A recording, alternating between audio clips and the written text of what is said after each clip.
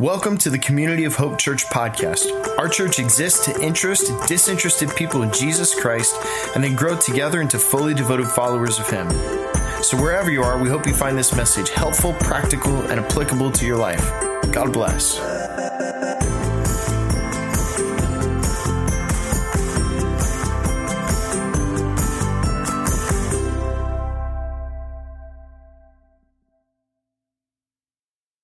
Amen. Well, thank you, worship team, and thank you. It is true to my better half, Leah. Thank you very much.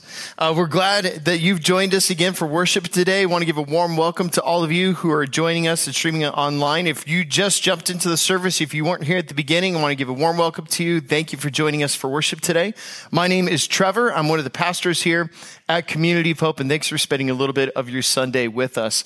And hey, we've been noticing this all across when we've been having to broadcast our services online, is that more people have been checking out Community of Hope for the first time now more than ever. So if you're new with us, and maybe you're new to this church thing, or maybe it's just been a while since you've tried the church thing out, we're super glad that you've joined us today. If you want to get to know us a little bit better and connect with the church, you can just text the word hello to the number on the screen that you see there.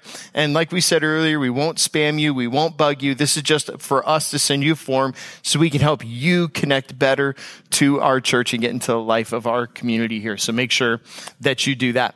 Well, we're really excited today because we are going to be continuing and concluding our theme of where we've been the past 3 weeks, where we've been talking about this idea of be the bridge, where we have begun a conversation on race in our church. We originally were planning to take several weeks to look through Ephesians 4 as a church and to talk about our relationships within our own homes.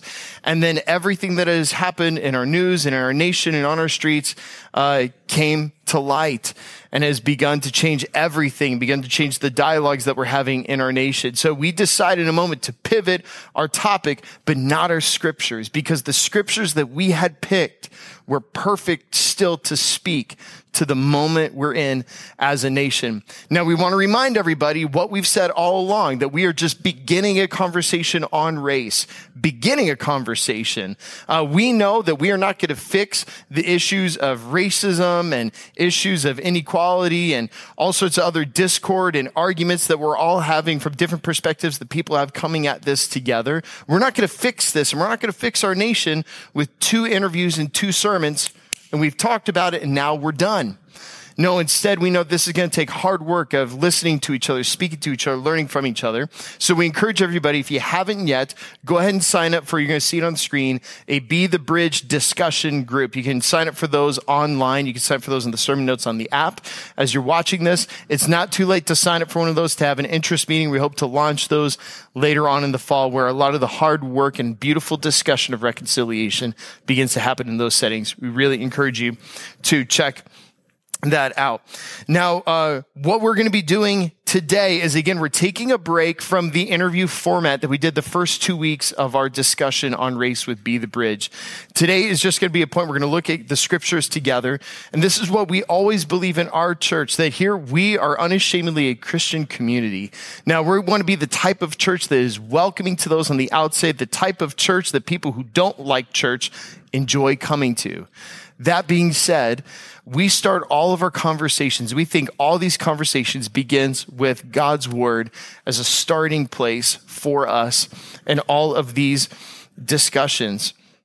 We're going to be taking a deep dive in our last look into the back end of Ephesians chapter 4 here in just a moment. But I want to remind everybody what I said last week, and it's still going to be true for today. What I am going to do tonight, or today, whenever you're watching this, morning, afternoon, evening, whenever you're watching this online, is that I'm not going to apply this to any particular perspective or any different angle or any different starting place in this conversation and this dialogue that our nation is having that's raging right now. I'm not going to go at any particular angle.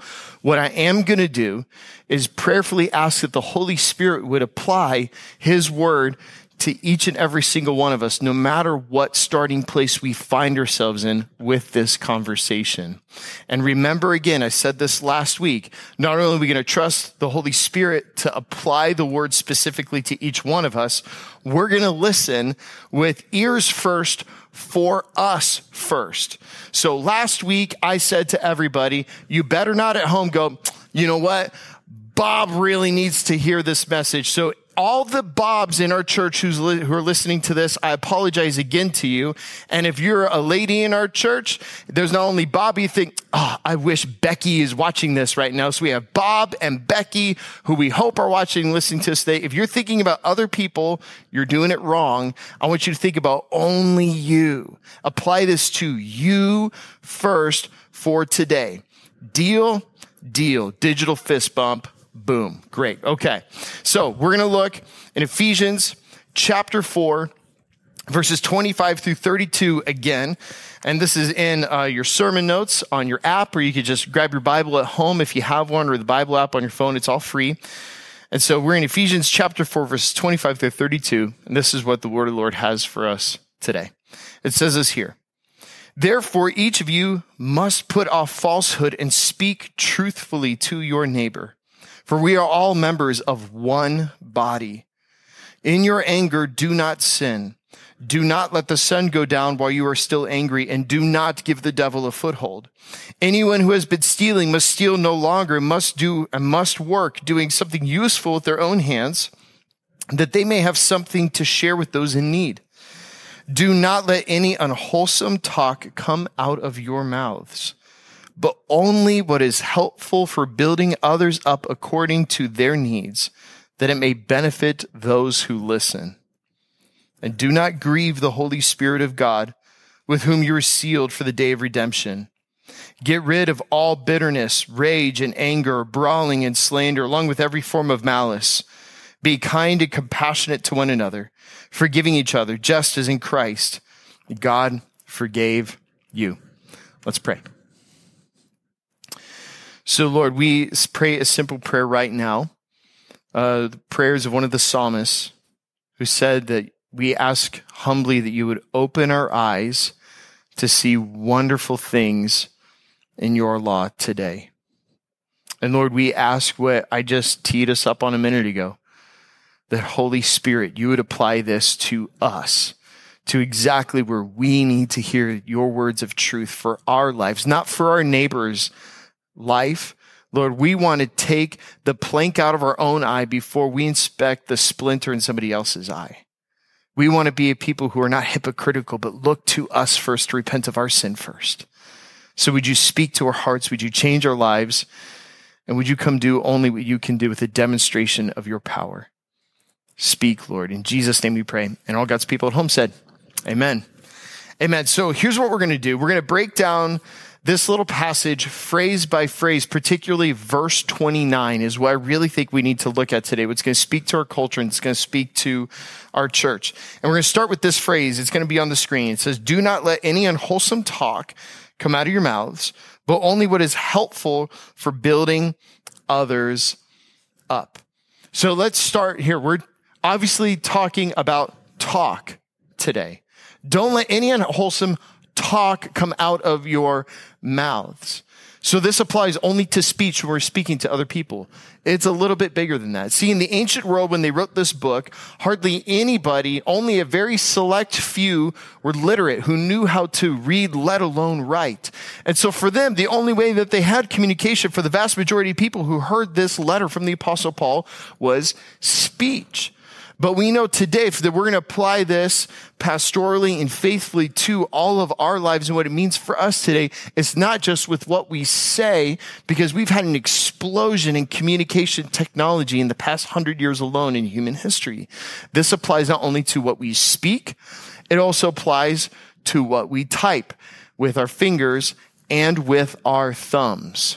However you communicate. Today is about words. About what we do with our words. Now, it says that don't let any unwholesome talk come out of your mouth. What does the word unwholesome mean? Well, I can't tell you last time I used that word in regular conversation. Well, in the original Greek, it means bad or not good or many other synonyms like that. But it's also used one time in the New Testament talking about rotten fish. It's that kind of bad. So what it's saying is don't let any rotten words or any rotten speech come out of your mouth or come through your fingers or through your phones when you are communicating to other people.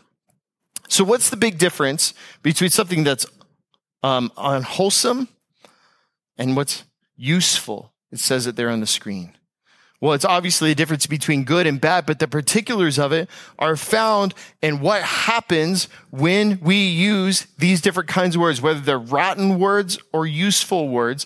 What's the difference? You can see it with what's there at the beginning of verse 29 that's on the screen. It's that they either build up or they tear down. They build up or they tear down.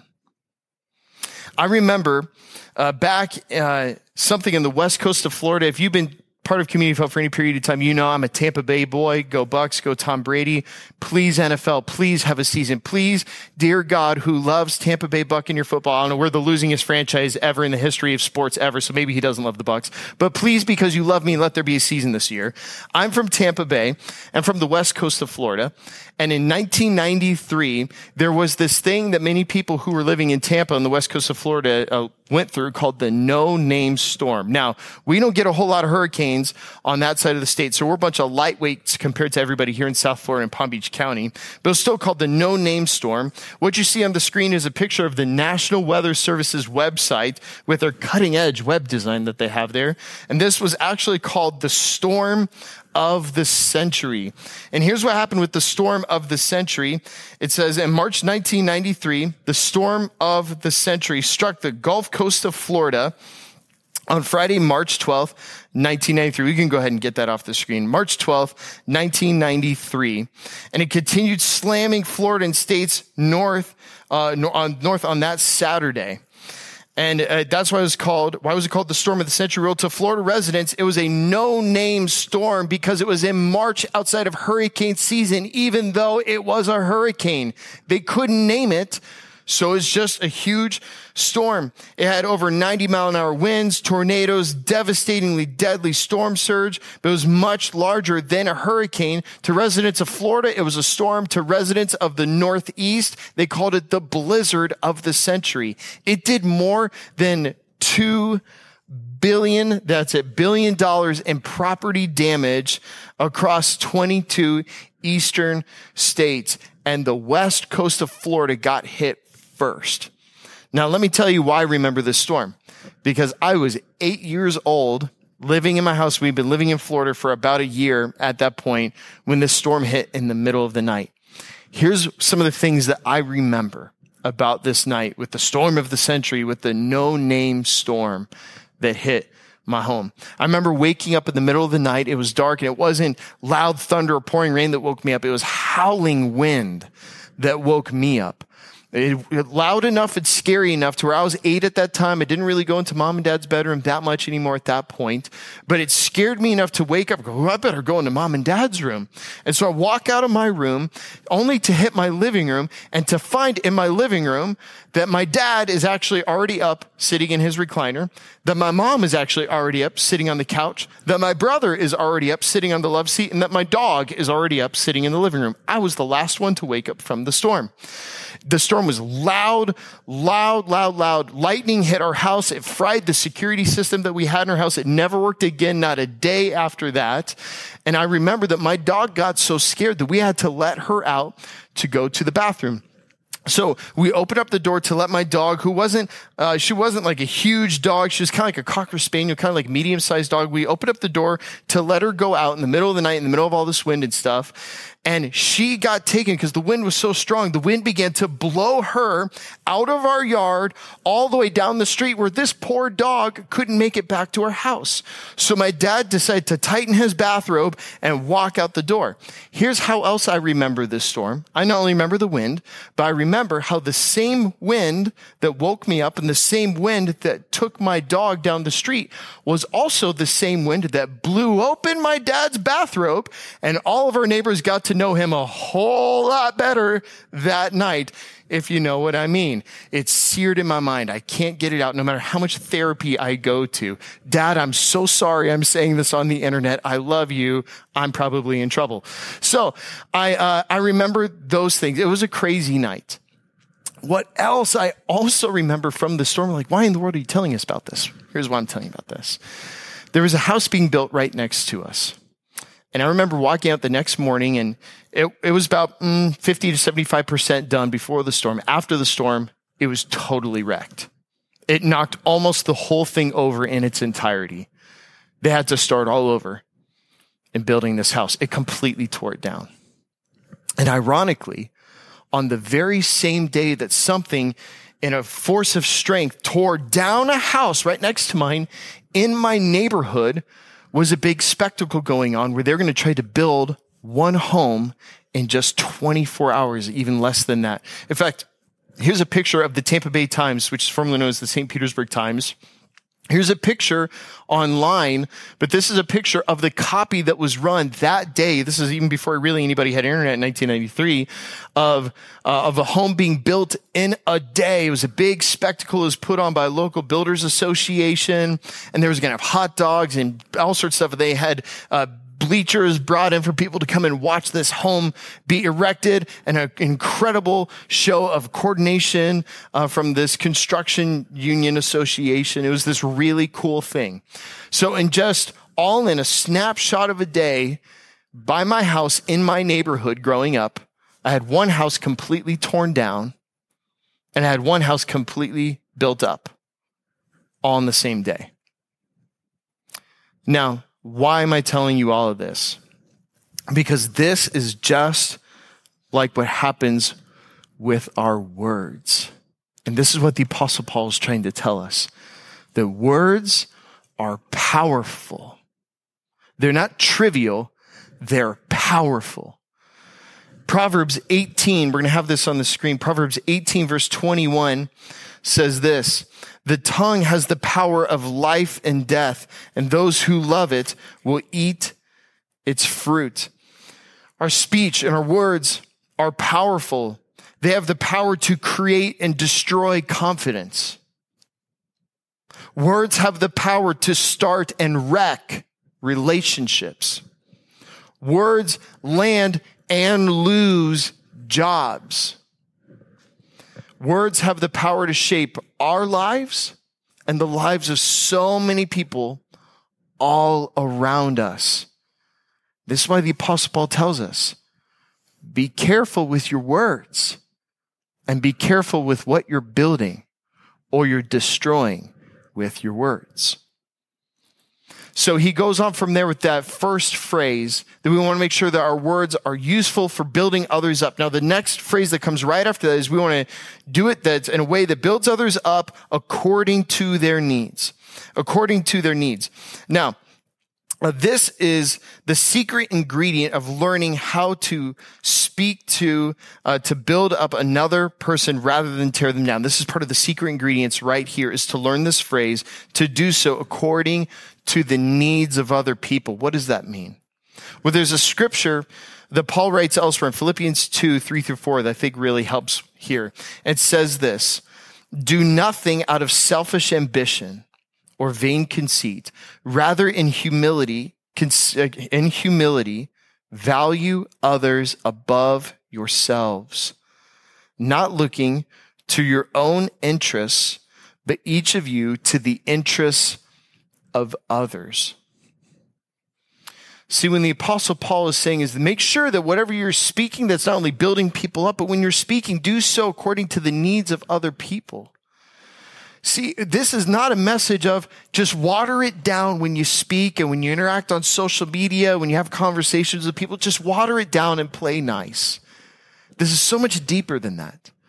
See, to be able to connect with and understand what somebody else really needs, you need to slow down enough to begin to try to understand them and what they need. Most people in conversation only listen to figure out what they're going to say next. And what the Apostle Paul is saying here is no. When you speak with people, when you interact with people, when it's in person or in your home or in your workplace or in your relationships or at your school or on social media, when you're interacting with other people, watch out what you say and speak according to the needs of the person you want to speak with, not to your own needs, not to my need to be heard, my need to be right, my need to vent, my need to have the last word, my need to correct you. Don't speak to those needs. Speak to the other person's needs. See, this is an ancient principle in Christian scriptures that just keeps being rediscovered by the world and being repackaged in new ways.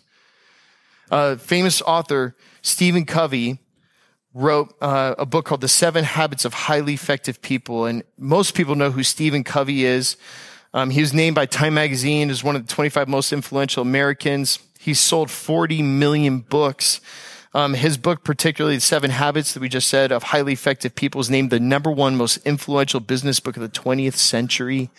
He took what the Apostle Paul said here and he put it in a new way in different words. And here's habit 5 of highly effective people. And it's going to be on the screen when he talks about this. He says, quote, "If I were to summarize in one sentence the single most important principle I've learned in the field of interpersonal relations, it would be this: seek first to understand, then to be understood." Seek first to understand, then to be understood. Speak according to the needs of other people, but you can't do that if you don't understand somebody first. Pop quiz. It's just us right now. Just me and you and the Holy Spirit. Who is it right now in your life that you have not slowed down enough to understand so you can speak to their needs rather than your needs? Who's the person coming to your mind, coming to your heart that you have not taken the time to listen to and to understand where they're coming from first? Who is it? Think about it. So we're supposed to speak according to the needs of others. And here's this last phrase that Paul says there. Not only that, but do so that it may benefit those who listen. And I love this little phrase here because it really challenges me. Because we notice this in our team teaching time when we're studying this passage, that Paul is not just saying that it will benefit those who listen, like the person you're speaking to, but anybody who might be listening.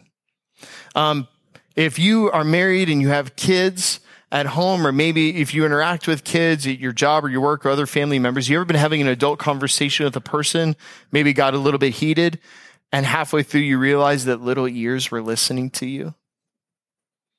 See, because often we're having conversations, we're not the only ones who are listening.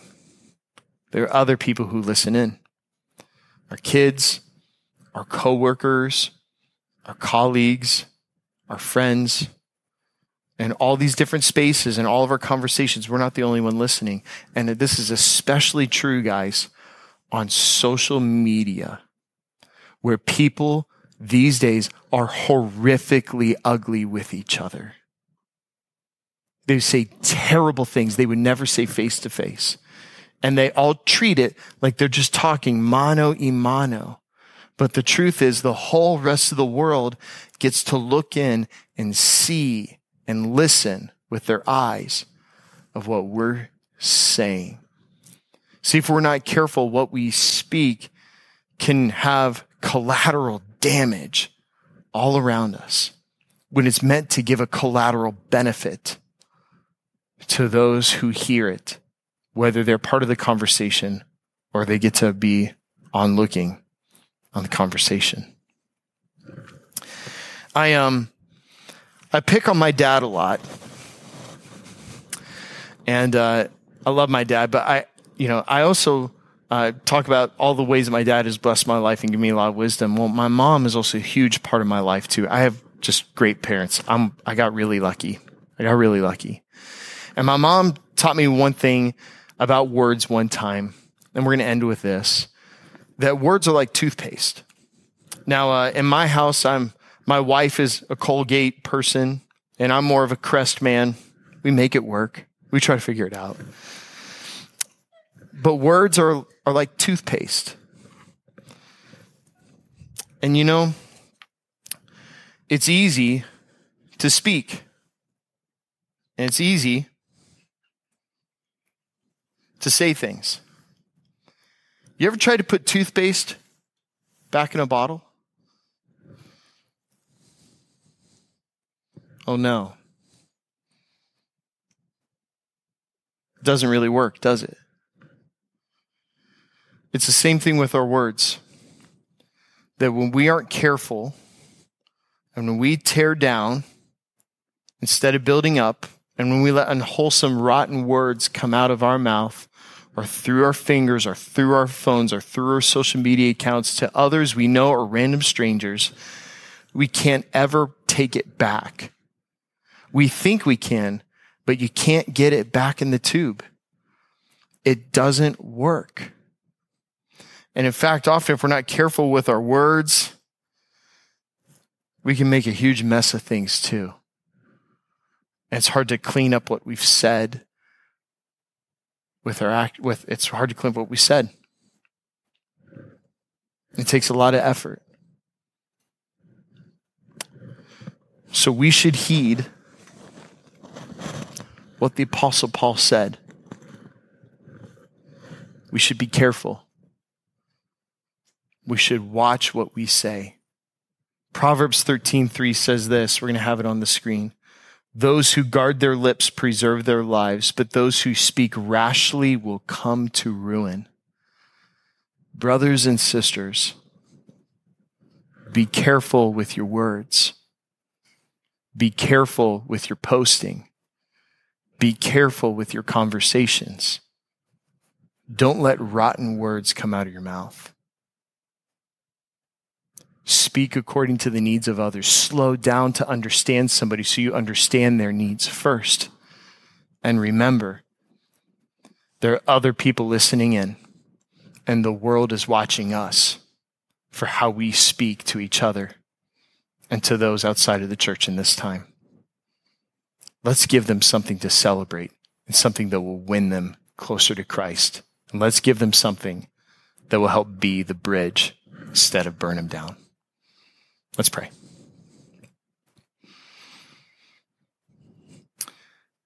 So, Lord, we want to take a minute and we want to thank you for the words of the Apostle Paul, who spoke to us about being careful with our words, about being careful with our speech. And Lord, we examine our own hearts now, and we want to say we're sorry for ways where we have not been careful with our speech, where we have sinned against others and against you. And we've let rotten things come out of our mouths and out of our fingers and out of our thumbs. Lord, would you forgive us for that? Why don't you take a minute at home and just have a moment of prayer and confess to God times where you've let not great things come out when you've used your words.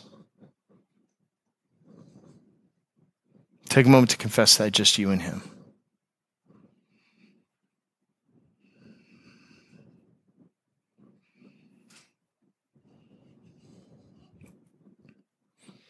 Why don't you take a minute and now ask God, here just in his presence,